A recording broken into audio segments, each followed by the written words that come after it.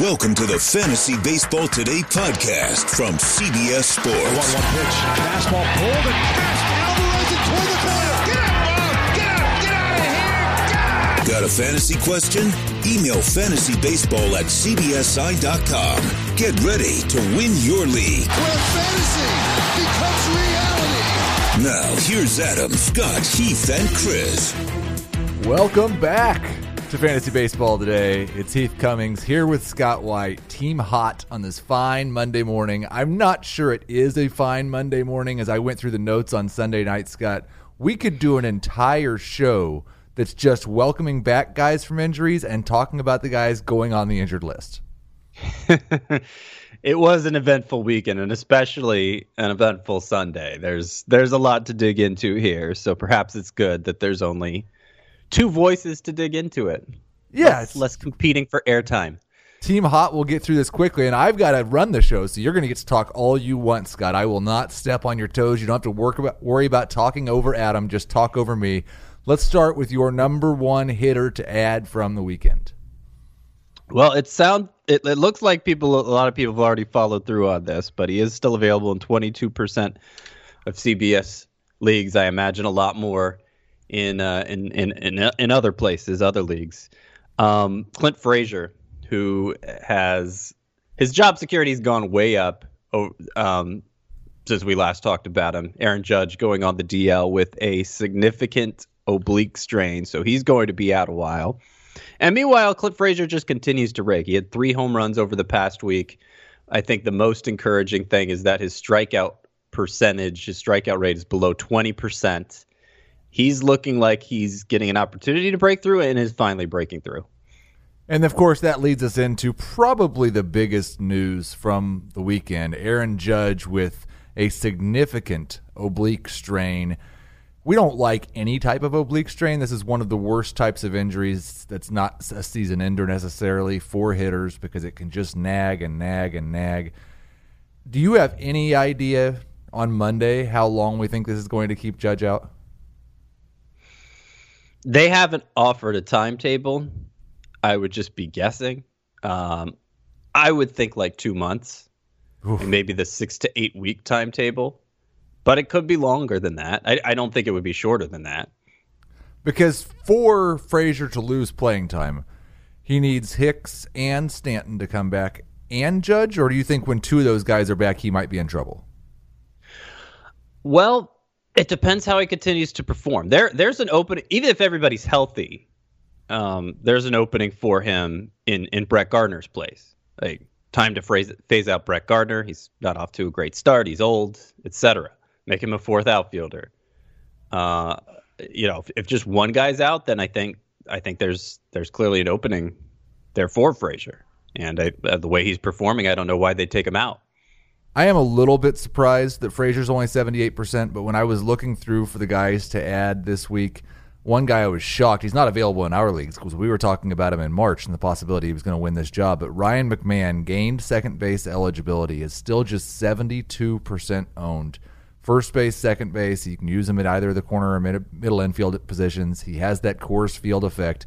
Would you rather have Frazier over McMahon, and shouldn't both these guys be close to 90% owned? Yes. I would actually rather have McMahon. I feel like because it's Coors Field and looking at his minor league track record, remembering what he did this spring, I feel like there's a chance he's just an out-and-out stud, and I'm not sure the upside is quite that high for Frazier. After that 2-homer return, McMahon I think went 1 for 11 with 3 strikeouts, so it wasn't he didn't exactly follow through on it. But it's still, we're talking about a tiny sample size for a guy with significant upside, and second base among the positions where both of these players are eligible. I think it's clearly the weakest, and it would be hard not to start him even in shallow leagues. So add Clint Frazier, add Ryan McMahon. Let's get to the pitchers. Who is your top pitcher to add? Is Mike Soroka 2 owned yet?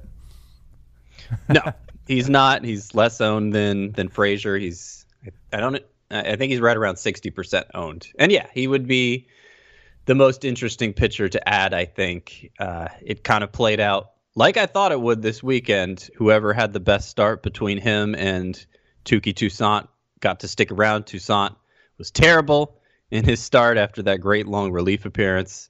Gave up 7 runs in less than 2 innings. So he got sent down. Soroka has a spot, at least until he blows it, because obviously the Braves have a lot of reserves there in the minors that they could try. But interesting pitcher whose strikeouts have been, he improved his strikeout rate last year when he was healthy, and really a diverse arsenal, 4 pitches. Got a good number of swinging strikes in that first start. It just seems like a really polished pitcher for a 21-year-old. That's always been the scouting report on him. So I'm excited to see where this goes.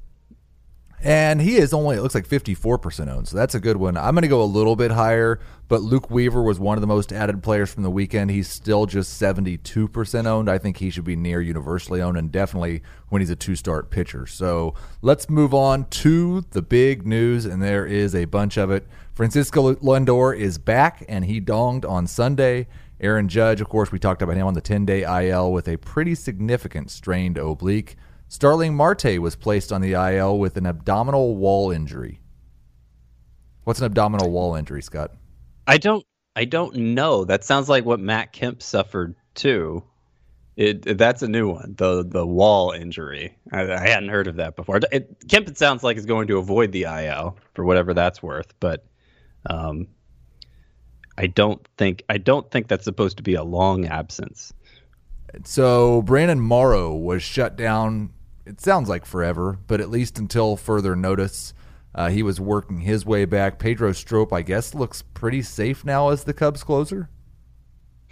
Yeah, he did blow a save this weekend, but he's been fine, and I don't know who else they'd go with.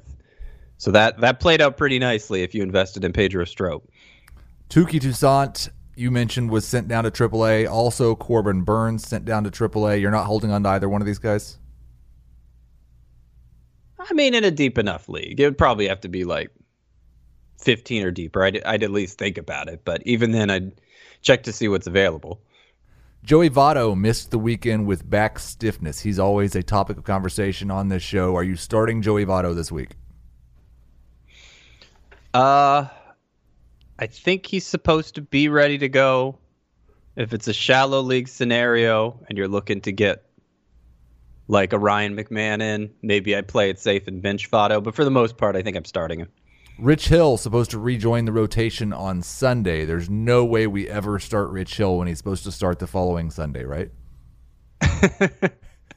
How many times has Rich Hill been... Only takes it being pushed back one day and you're sunk. Mike Moustakas has a fractured tip of a finger. He will not go to the injured list. Jacob deGrom played catch twice, even though there's still talk that he may get an MRI on Monday. What are the Mets doing? I don't know. It seemed like they were going to pass on the MRI entirely. So it and that was coming from doctors. They weren't sure that it was necessary. He's probably fine. I think I'd start him. I think I'd start him because he's supposed to go. He's supposed to go against Milwaukee, assuming he gets cleared, and obviously the upside is so high. But it would depend on what my alternatives were. And Austin Meadows is on the injured list with right thumb sprain. We will have more injury news in just a moment. Let's first get to the weekend standouts, and I'm kind of mad that Scott stole my hitter. It was everybody's hitter. It was Clint Frazier. Had a dong on Saturday, a dong on Sunday. He's hitting .339. He is red hot, and he's going to get to play all that he wants. So I'll give my pitcher, and it was Kyle Hendricks on Friday night. 11 strikeouts, no earned runs over 7 innings against the Pirates. Are the Pirates just this bad? Do you have some hope for Kyle Hendricks again? He has been a very good pitcher in the past, never really a high strikeout pitcher. You look at the peripherals, and it looks like he's gotten steadily worse, but not like he should not be as bad as he was at the start of this year. Do you feel confident? Is Hendricks back in the trust zone? I wouldn't say he's in the trust zone, but I don't think I would have been dropping him in the first place. He got more depth on his sinker in this start. That had been an issue for him. It looked more like it was up to speed, and obviously a very important pitch for him. Got a lot of swinging strikes on the changeup, another important pitch. I look at his career and I see it more as there was one outlier season where he contended for a Cy Young award, but otherwise he's been a reliable run preventer on a good team, and that's good enough for me to roster him, certainly. So I think, yeah, if he got dropped, I think I'd be picking him up. What other standouts did you have from the weekend? Where to begin? The top. Christian Walker is another hitter I'm looking to add again. He is dealing with a little bit of a nagging injury, but it's he's supposed to be back in the lineup next game, so he's good. Gosh, there were a lot of pitchers who had been great who suddenly struggled, like Colin McHugh. That was weird yesterday at Texas. But after 4 awesome starts, I'm not so concerned about it. I feel like Texas is one of those places where these things happen sometimes. It actually rated as the most favorable hitters park in baseball last year, even over Coors Field. Garrett Cole was terrible too, man. Just a terrible weekend for Astros pitchers, but he thought he was tipping his pitches, so that might explain that. Speaking of tipping pitches, the Rangers thinks that that's what's going on with Jose Leclerc, who managed to almost had another disastrous blown save yesterday. Ended up getting bailed out from the blown save, but it was a bad outing, and it kind of explains what you were talking about last time we brought him up, Heath, about how he wasn't getting the swinging strikes he was last year. They're not swinging at the changeup when it seems weird that they wouldn't be as effective as that pitch has been for him.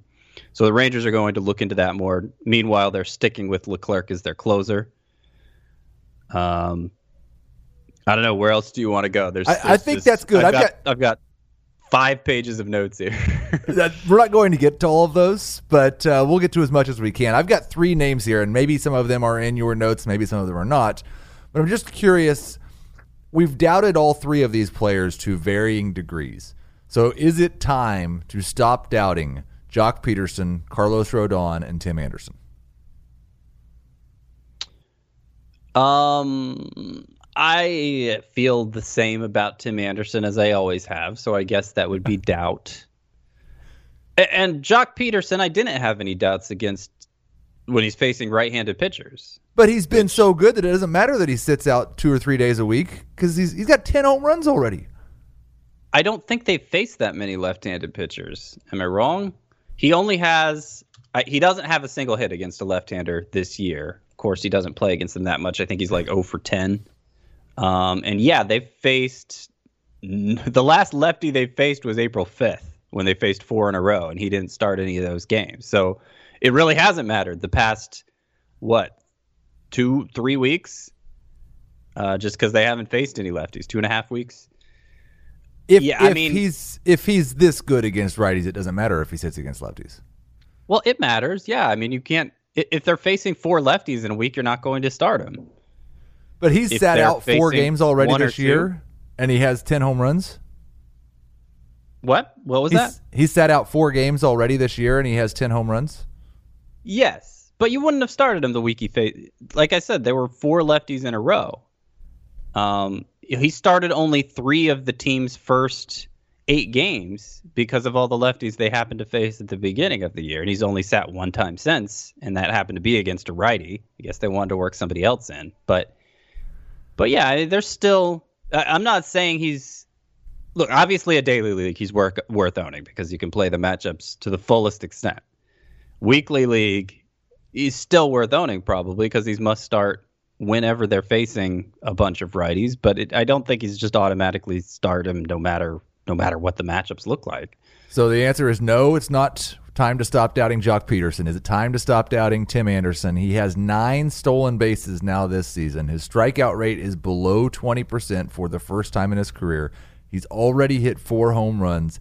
Hasn't he shown enough that he's improved as a hitter or at least as a fantasy producer? I mean, to the extent he needs to be owned, sure, but certainly in a points league, I'd be looking to sell high. in a categories league. He got off to this kind of start with the steals last year and still finished in his usual 20 range. So I'm not sure he's going to stick with this aggressive approach. Like, he's never had it before. He's never stuck with it before. I don't know why he would now. And as little as he walks, he's obviously not going to hit over 400 forever. If he hits in the high 200s, okay, he'll be good. But doesn't have the track record for that. I'm not really changing my tune on him. Well, then we've only got one name left, and it's the one that I would like for you to change your mind on the most. It's Carlos Rodon as a 2.89 ERA. His FIP is even better than that so far this year. 2.45 FIP, 28 innings in 5 starts. He's 3-2, 11.3 K per 9. The walks are right about in the same range as they've always been. They're not as bad as they've been when Rodon's been really bad, but still at 3.8 walks per 9. So the walks are still a bit of a problem, but other than those, he's been fantastic. Yeah, he has. I think he's must own. I'm not totally convinced this is like the big breakout, but there's enough evidence of it. He was a guy before this last start. He had been doing kind of the Patrick Corbin trick of featuring his slider more than ever, and obviously it was paying dividends. That wasn't so much the case in this last start, but it was still a really good start. So, obviously whatever he was doing, he recognized he was getting the results he needed to with it. I'm encouraged. I'm willing to see where it takes him. Hey, that's the most. I think that Carlos Rodon won that section. We're going to talk about who we added and dropped this weekend, as well as the most added players and much, much more right after this. Worn by players like Michael Harris to meet the demand of elite ball players, the New Balance Fuel Cell 4040 V7 is a versatile option. The 4040 V7 is built for the athlete who needs responsiveness and ability to cut and run at their full speed. The model features a fuel cell foam underfoot and a synthetic and mesh upper to provide breathability, comfort, and a snug fit as you round the bases. The fuel cell midsole features nitrogen-infused foam specifically designed to propel athletes forward. Learn more about the 4040 at newbalance.com. Okay, Scott, who did you add and drop this week? I know the answer to this question. I don't know why I need to ask you, because I see all the emails and see where you outbid me on certain players that I wanted. I added Homer Bailey, Mike Minor, and Frankie Montas all in the same league this week. Well, that is interesting. Pitchers I don't really like. Though I did end up with Homer Bailey in both of my 15-team leagues. I had a modest bid on him and won both. So I guess that shows you where the rest of the industry like Minor, right? Sitting with him. I like who? Mike Minor. Yes, I do like Mike Minor. Okay. I do like Mike Minor because not only is he pitching deep into games, already 3 7-inning starts, but his swinging strike rate is what it was when he was pitching out of the bullpen 2 years ago with the Royals. Don't need to remind you it's a small sample size. It could come back down to earth, but that, it dropped a lot with his return to the rotation last year, and now it's back up. And he's a 2-star pitcher this week. So yes, I made sure he was owned everywhere he was still available. He's up to 86% now, so that wasn't that, you probably can't get him now, at least not in a CBS league. I did add Hunter Dozier in a league where I needed an extra bat because I like his matchups this week. I liked Dwight Smith's matchups this week and was looking to add him in Tout Wars, a 15-team 5 outfielder league. I got outbid for him. Somebody bid like $1,000 budget. Somebody bid like $180 to get Dwight Smith. I thought that was going overboard, but his stock seems to be up. 48% ownership seems a little low. I wouldn't go much higher than that. But yeah, those were some of the players I was looking at. Yeah, I added Luke Weaver for sure. The one that I think we can talk about maybe more later, but Jared Eichhoff, I think he probably needs to be owned in close to 20-25% of leagues. I mean, that's not a very those are mostly deep leagues. And there is a chance that he just holds on as the 5th starter for the Phillies. A chance, but I wasn't impressed by this latest start. It was at Coors. It was at Coors, yeah, but he walked 4. He got like 10 swinging strikes. He did have 8 strikeouts, but it wasn't with an impressive swinging strike total. And when they sent down Nick Pivetta, based on their comments, it was clearly with an eye of bringing him back up as soon as he showed potential again. So I don't know that they're that committed to Eichhoff, but if you're talking about just 25% ownership, that's not. I don't think that's out of sorts, out of line. Let's get to the bullpen news. There was another player on my most added list, Roenis Elias for the Mariners, had a save on Friday. Swarzak got the save on Saturday. We'll start with the Mariners bullpen. Is it just a committee situation and you have no confidence in who the closer is, or do you think it's Swarzak? Which one do you think it is? I think it's Swarzak.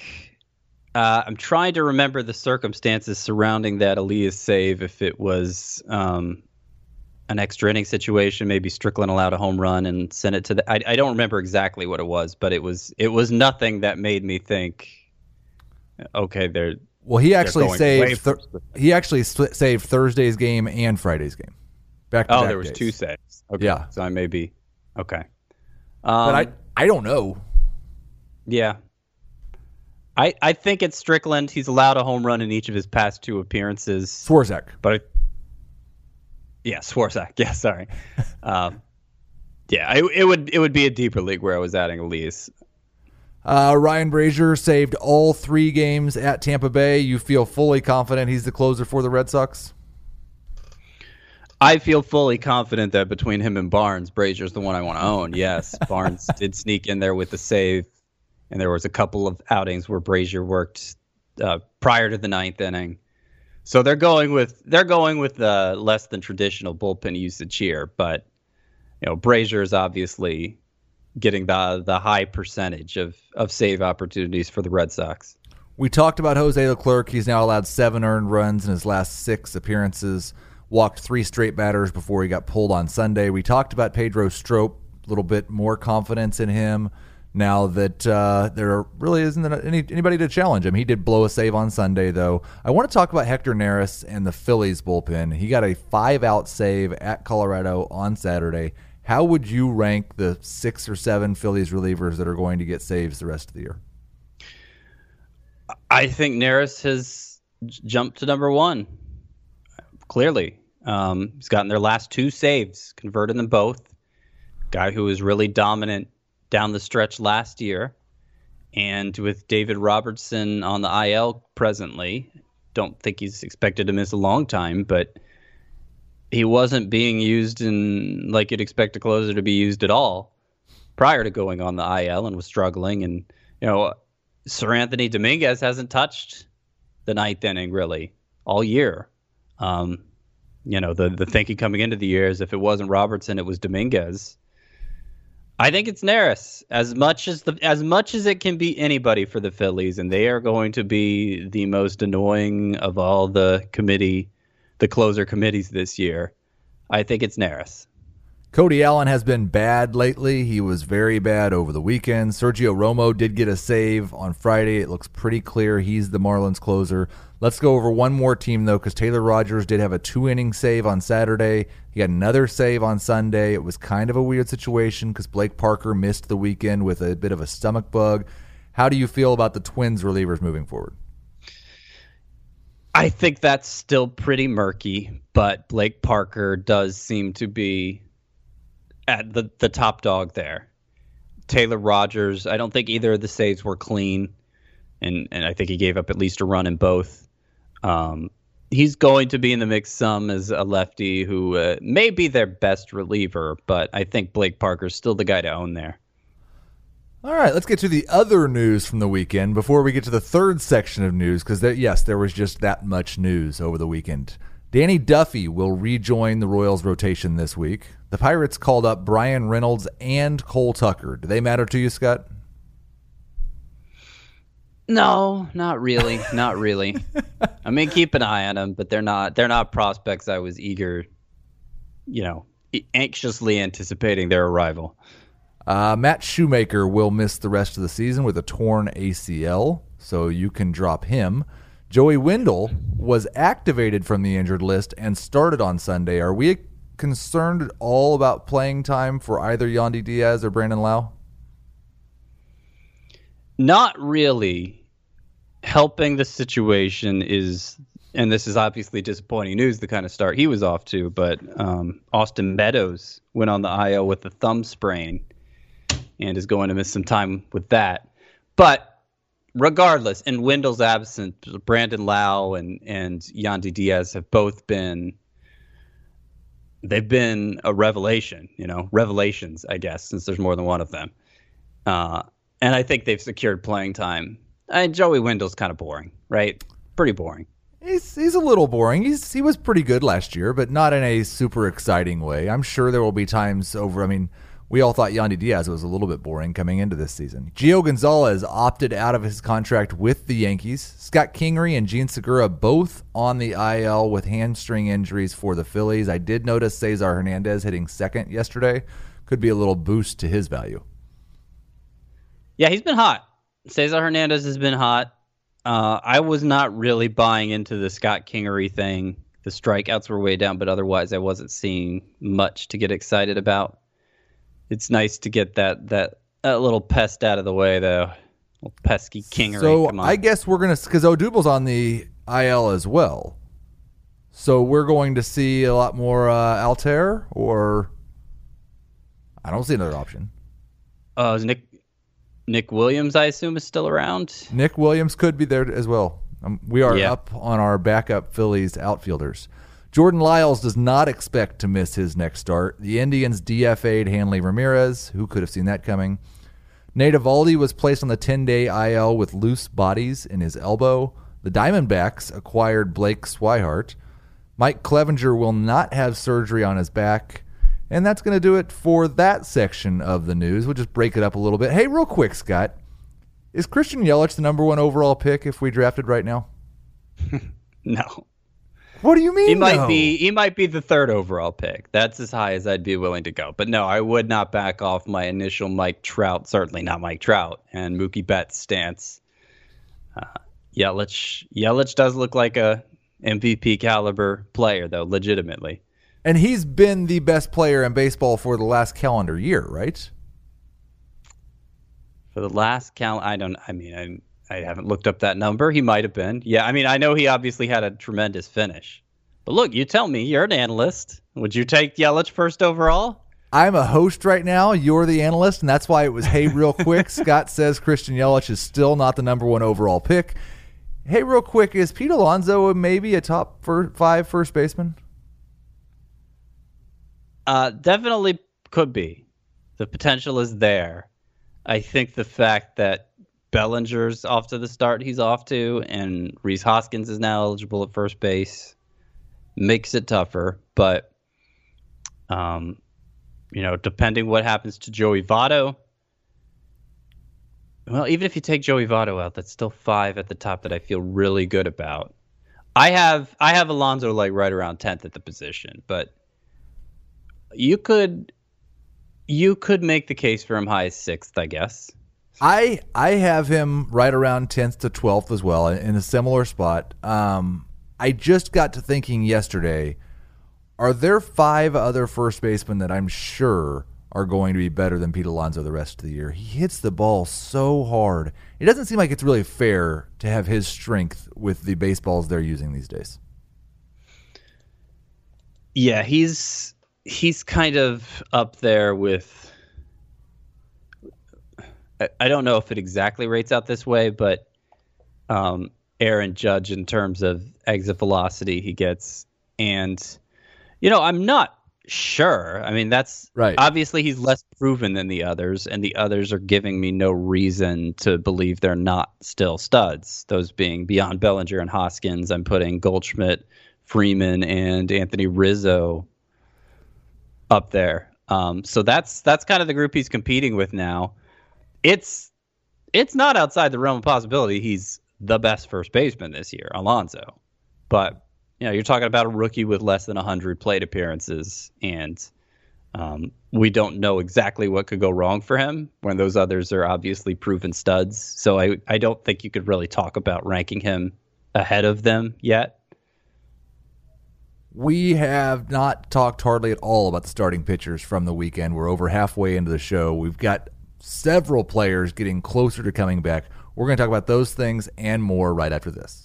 Live Nation presents Concert Week. From now through May 14th, get $25 tickets to over 5,000 summer shows. That's up to 75% off a summer full of your favorite artists like 21 Savage, Alanis Morissette, Cage the Elephant, Janet Jackson, Meghan Trainor, Peso Pluma, Sean Paul, Sum 41, and many more for way less. Grab your tickets now through May 14th to see all of the artists you love all summer long for just $25 each. Visit livenation.com/Concert Week to buy now. That's livenation.com/Concert Week to buy now. Passion, drive, and patience. The formula for winning championships is also what keeps your ride or die alive. eBay Motors has everything you need to maintain your vehicle and level it up to peak performance. Superchargers, roof racks, exhaust kits, LED headlights, and more. Whether you're into speed, power, or style, eBay Motors has you covered. With over 122 million parts for your number one ride or die, you'll always find exactly what you're looking for. And with eBay Guaranteed Fit, your part is guaranteed to fit your ride every time or your money back. Because with eBay Motors, you're burning rubber, not cash. With all the parts you need at the prices you want, it's easy to make your car the MVP and bring home huge wins. Keep your ride or die alive at ebaymotors.com.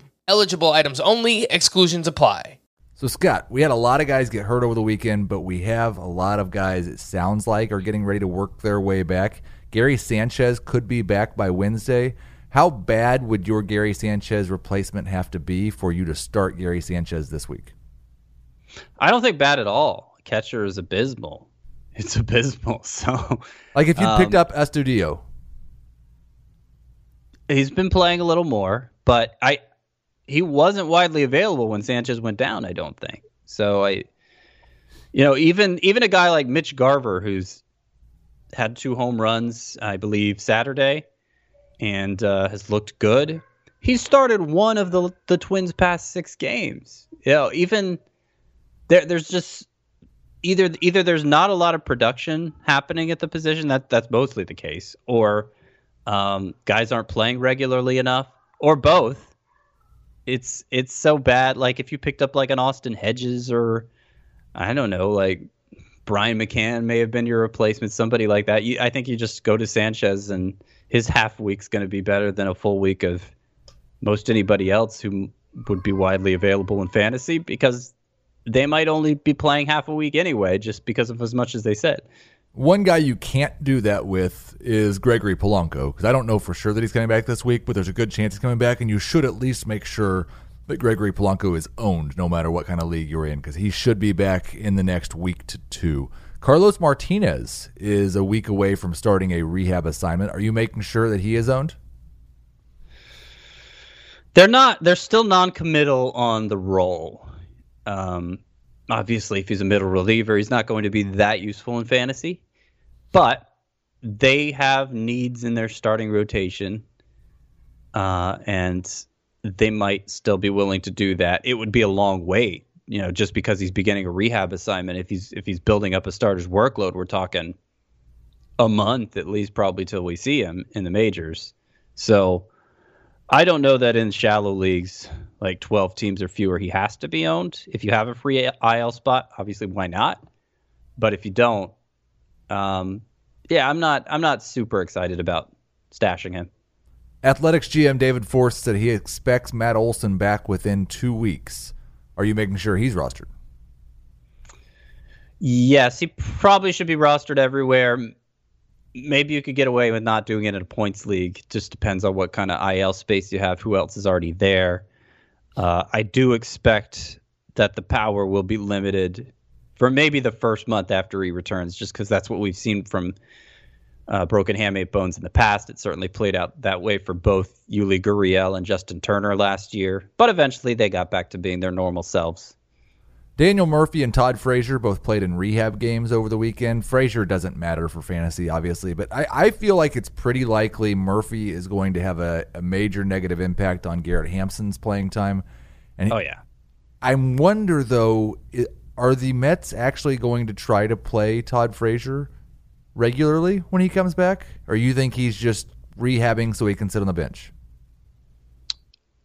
I think he's rehabbing so he can sit on the bench. Okay. He might play against left-handers. Like he might be somebody who spells Jeff McNeil. Yeah, against left-handers. Which would be bad. Mostly. Well, he's already been sitting against left-handers, McNeil. Yeah. He's been sitting for J.D. Davis instead. Or they could follow through on their plan of playing McNeil in the outfields, and maybe Frazier gets more playing time at third. But that would mean they're kicking a good defensive option out of the outfield. So I guess it could play out that way, but either way, I'm not excited about Frazier. I don't think it impacts Pete Alonso's playing time anyway, No, I wouldn't think so. Shohei Ohtani will see live pitching this week. Nick Senzel will report to AAA this week. Reporting to AAA is something apparently Ohtani's not going to do. He's going to skip the rehab assignment and just join the big league club. Would you rather have Senzel or Ohtani on your roster right now? Let's assume it's a weekly roster, not daily. So just want to follow up on what I was saying. It looks like McNeil's already been playing a lot of left field, and J.D. Davis has just been starting against righties and doing well. So that might impact J.D. Davis most of all, the Frazier return. But yeah, getting to the question between Ohtani and Senzel, I would go Ohtani because we know once he's ready to go, he'll be back. We know he's good. He's in an IL spot right now, so you can stash him easier. But I am excited about Senzel. I think he's, after Guerrero, of course, he's the best minor leaguer to stash. It's just, it's a little harder to do than Ohtani, and the rewards are less certain.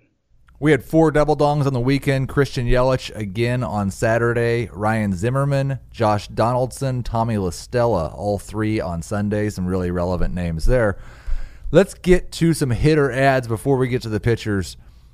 I mentioned Estudillo earlier. He's still just 74% owned. We've talked about a lot of catchers that are just getting added because they've been hot. He had 3 more hits and a home run over the weekend. He's the number 12 catcher in points, even with the amount of playing time he's had so far this season. I think Willians Estudillo needs to be owned and started in most leagues. Yes. I mean, points leagues, he has the advantage of not striking out much. In Roto League, I mean, particularly if we're talking 2-catcher league, that's obvious. But he's going to be help in batting average because he never strikes out. I love his stat line. Strikeout to walk ratio, 1-to-1 for the year. That's not a ratio. That's the actual numbers of strikeouts and walks he has this season. So he should hit 300 just because he's never striking out, right? The league average BABIP, 295. He's probably had some bad luck there. But yeah, he does see like that. The Twins seem to be coming to the idea of playing him more. He started between first base and catcher. He started 4 of the last 6 games. 5 of the last 7 games.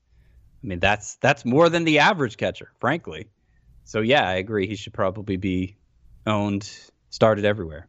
Couple guys we mentioned earlier, Ryan McMahon, 72%. He is now second base eligible and probably a borderline top 12 second baseman at that. Christian Walker, when I looked last night, 61%, had 6 more hits over the weekend. You do have to watch and make sure he's not going to go on the injured list, but I think he's okay from what it sounded like. And then I've got some other names. You just tell me if there's any interest at all. I'll start with one that's easy for you. Alex Gordon, 67% owned now, hit his 4th home run on Sunday, has a .398 on-base percentage. Has he done it for long enough for you to start believing again?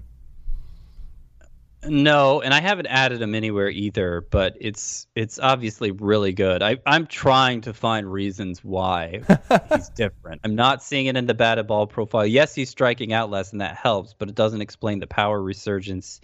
He said he straightened up his posture at the plate last August, but you look at what he did last August and September, it was okay. It wasn't near this good. I want to find a reason to believe because I love guys who walk a lot and strike out little, as he's done so far. But I'm not finding much, and he's 35. Seems weird. Shin-Soo Choo, speaking of old dudes that can rake, 56% owned. hitting 323, 318 now with a 430 on-base percentage. Those updated statistics are nice. Of course, not striking out at all. He doesn't.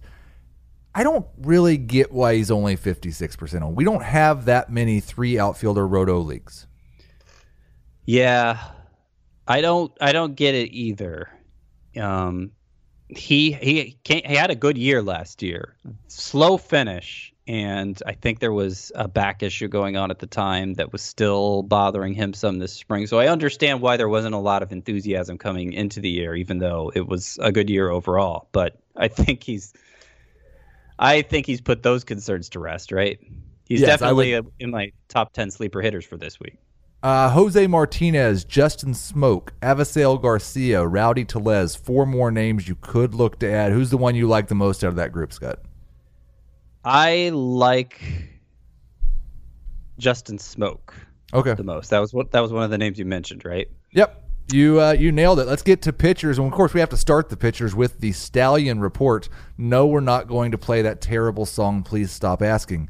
Trevor Richards, 6 1/3 innings over the weekend. Only gave up 3 earned runs, so it was a quality start. Struck out 7.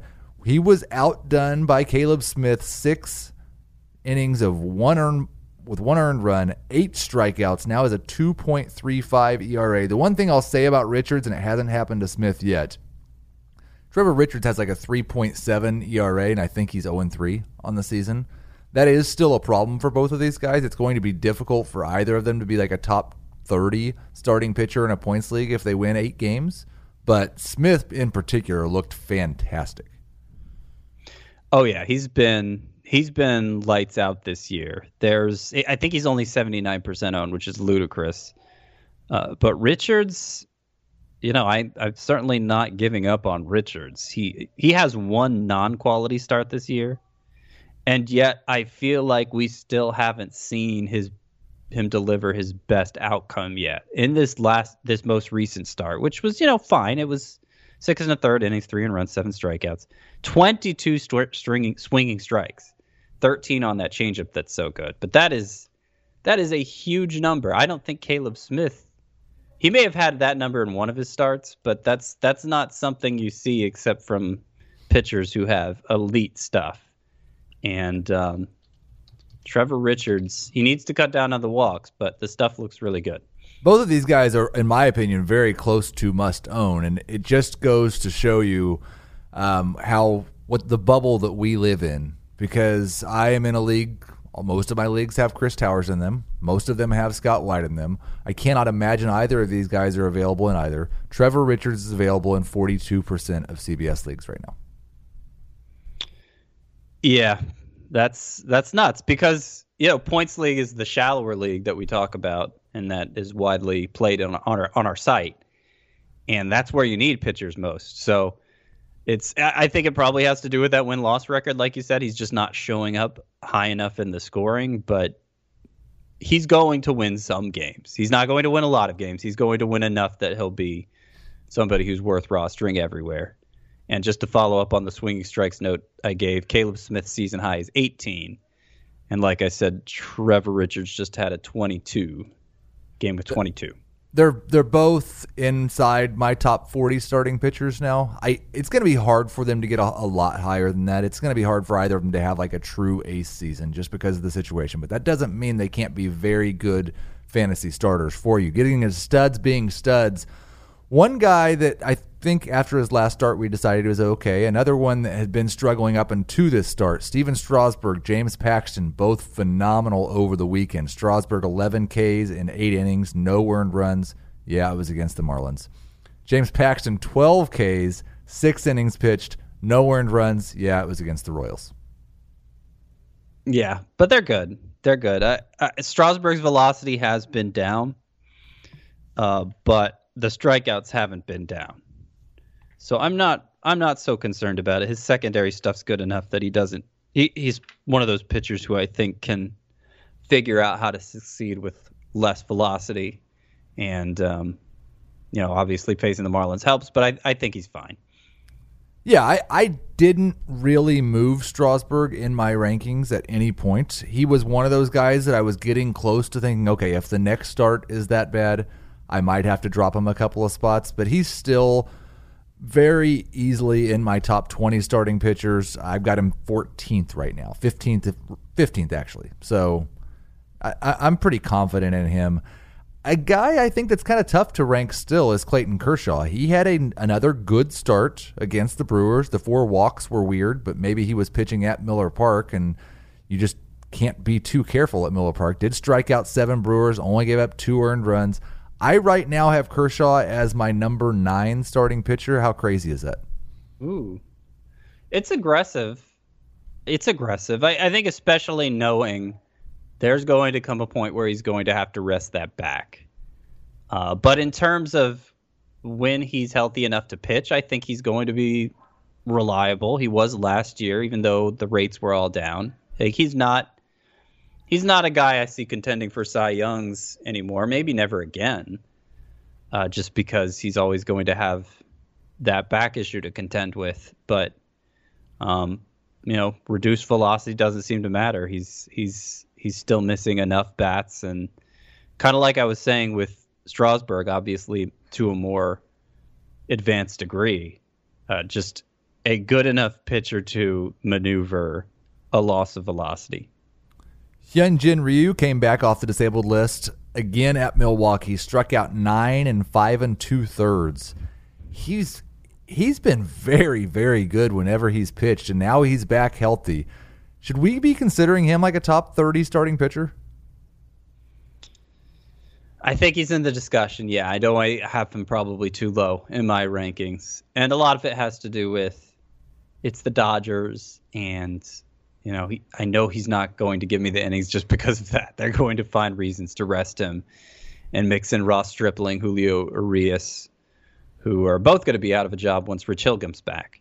But Ryu seems very safe to start when he's healthy. I wrote a piece on Friday talking about they might be aces, and I knew what was going to happen as I would write about these guys, and then over the weekend they'd all have disastrous starts and make the article look ridiculous. Only Shane Bieber really did that. One of the guys who definitely didn't do that, Luis Castillo, another phenomenal start, 9 strikeouts, 6 innings, only gave up 1 earned run. He has legitimately been one of the best starting pitchers in baseball so far this season. Do you think he can keep it up? I mean, he's not going to keep up a 1.40 ERA or whatever it is, 1.47. But I do think this is a legit breakout. This is exactly what we were waiting for from him. A guy who looked like he could be a standout in all 3 of the FIP measurements. And actually, he hasn't been in the walks. The walks have been kind of high. But in terms of getting ground balls to avoid home runs, ton of strikeouts with that changeup, it's all coming together for him. And by the way, he looked great down the stretch last year, too. So not totally out of left field. Terrible start last year, but started to put things together. And I think he's even taken another step forward with the strikeouts this year. The other guy I think we really need to talk about from this group, and I'm not even sure. Like, I didn't have enough time to go through the 17 different categorizations that Adam does, so I'm putting this guy in a stud being stud, and we'll see if you think he's really a stud. And he's a Brave. It's Max Fried. He had another very good start on Sunday night against the Cleveland Indians, did strike out 6 batters in 6 1/3, walked 3, only gave up 2 earned runs.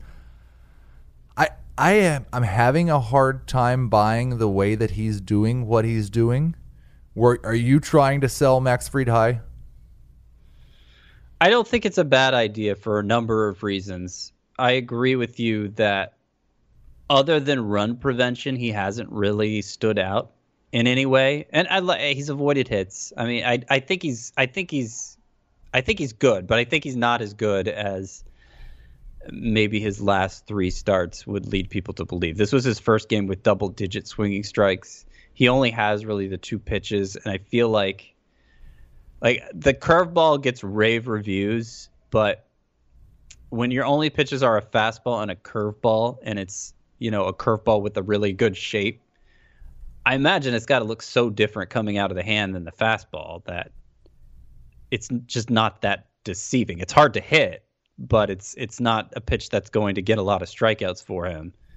And then the fact that obviously he has all the innings concerns of a young pitcher breaking in. I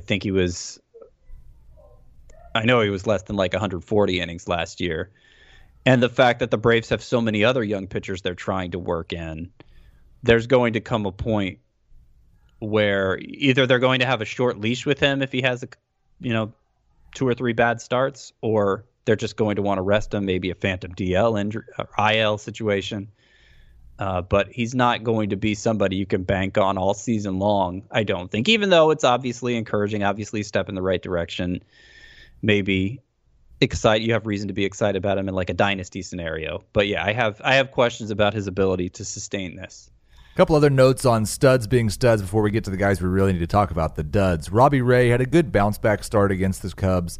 The strikeouts weren't there, but the walks weren't there either, so it was a good performance. 6 innings, just 1 earned run allowed. Marcus Stroman, very good against the Oakland Athletics, went 8 innings, only gave up 1 earned run, now has an ERA below 2, and needs to be viewed as a must-own, must-start starting pitcher, I believe. I'm putting him in the trust zone. David Price, 10 strikeouts in 5 innings pitched against his old team in the revenge game against Tampa Bay. And then John Gray, not a lot of strikeouts again, but 6 shutout innings at home against the Phillies. Anytime you get a good, productive start from John Gray at home, that's fantastic because that means that's 1 less home start he has to make in the future.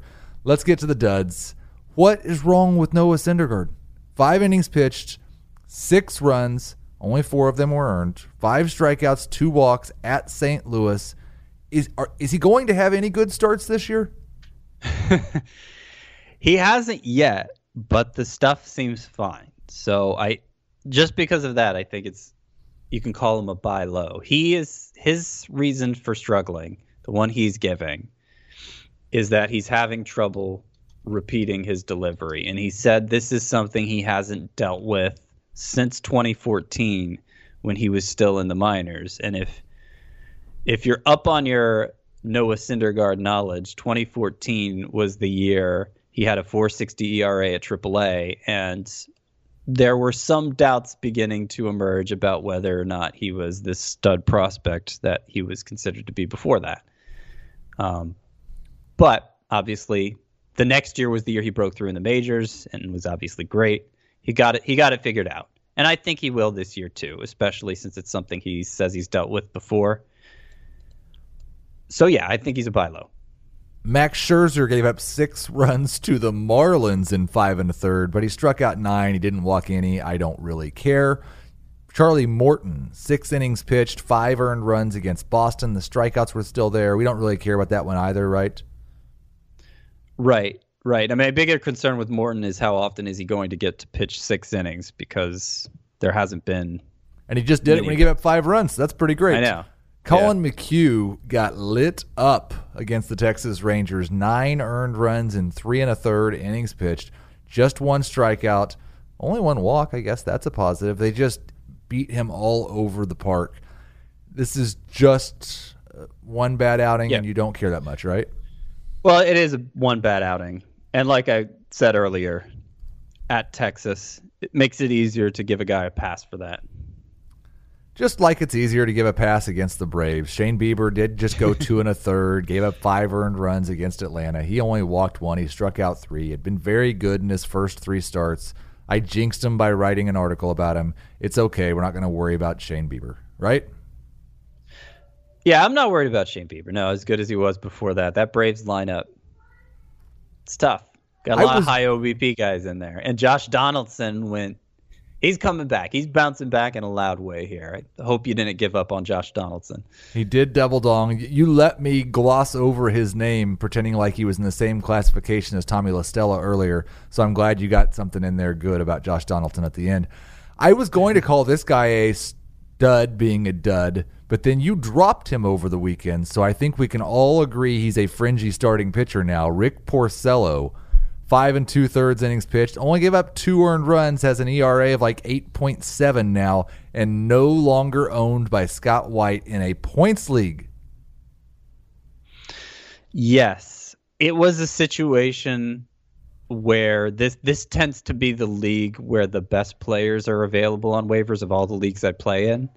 So I'm hoping to get away with it. I don't think Porcello is done, but I wanted to free up a roster spot, and his horrible start to the season gave me an excuse to do that.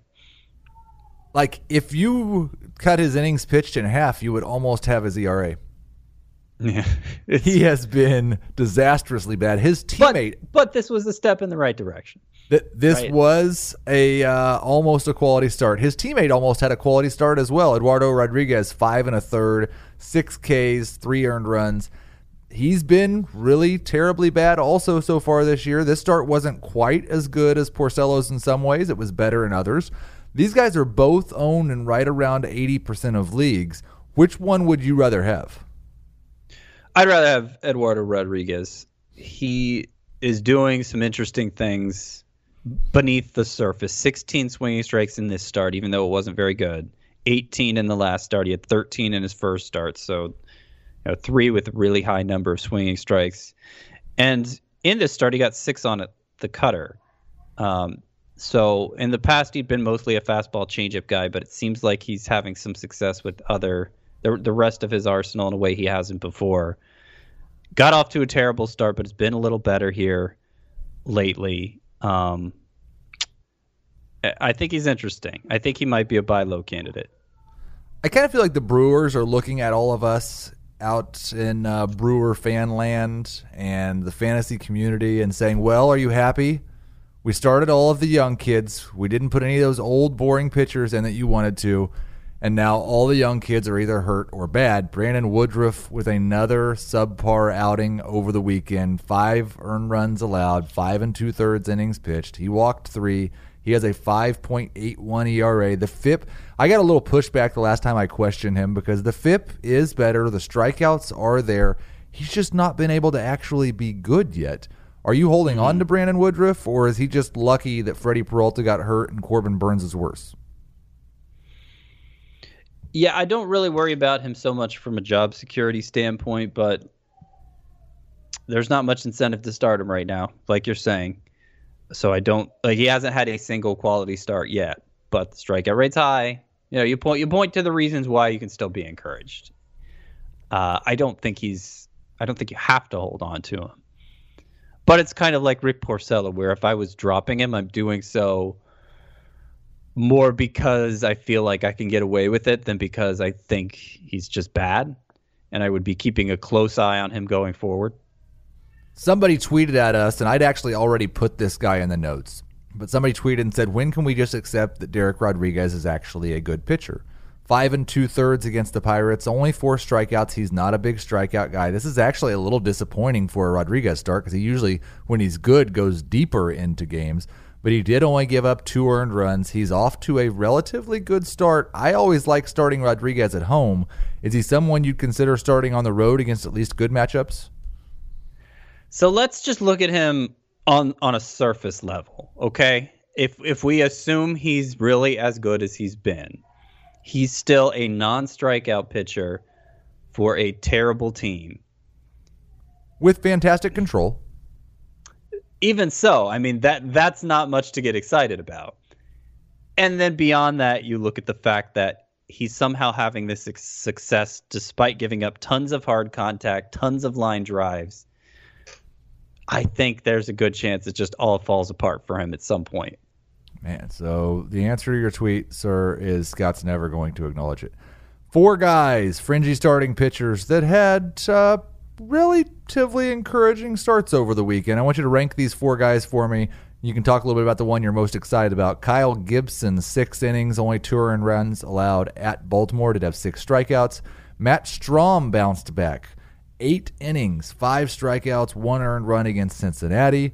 Jordan Lyles had a good outing against the San Francisco Giants with 6 strikeouts and 6 shutout innings. And then Vince Velasquez, 5 2/3, struck out 8 at Colorado. Which of these guys are you most excited about? And go ahead and rank them. I am most excited about Lyles, followed by Velasquez, followed by Kyle Gibson, mostly because of what he did last year. Still not feeling Matt Strahm. His velocity is way down from his time in the bullpen last year on all of his pitches, but the fastball and slider are the best two. He was not a good bat missing performance here against the Reds. 5 strikeouts in 8 innings. Obviously got a good result, but it wasn't the underlying stats weren't anything to get excited about. And I'm kind of beyond the idea that he's going to be this big breakout in a starting pitcher role, just because with the reduced stuff, he's no kind of bat misser. So he's bottom on the list for me. I really want him to be good now, because last week you wrote the 16 things that Scott White was already wrong about, and Matt Strahm being good was in that 16 things. And I think he's had 2 good starts since you wrote that. And I just think it would be fun if he's really good until you buy back in and then is just terrible again, because that type of thing happens to me all the time. Yeah, the yo-yo effect. No, I'm not. I am not changing my opinion on Matt Strahm unless he strings together a few starts where he has a strikeout per inning or better.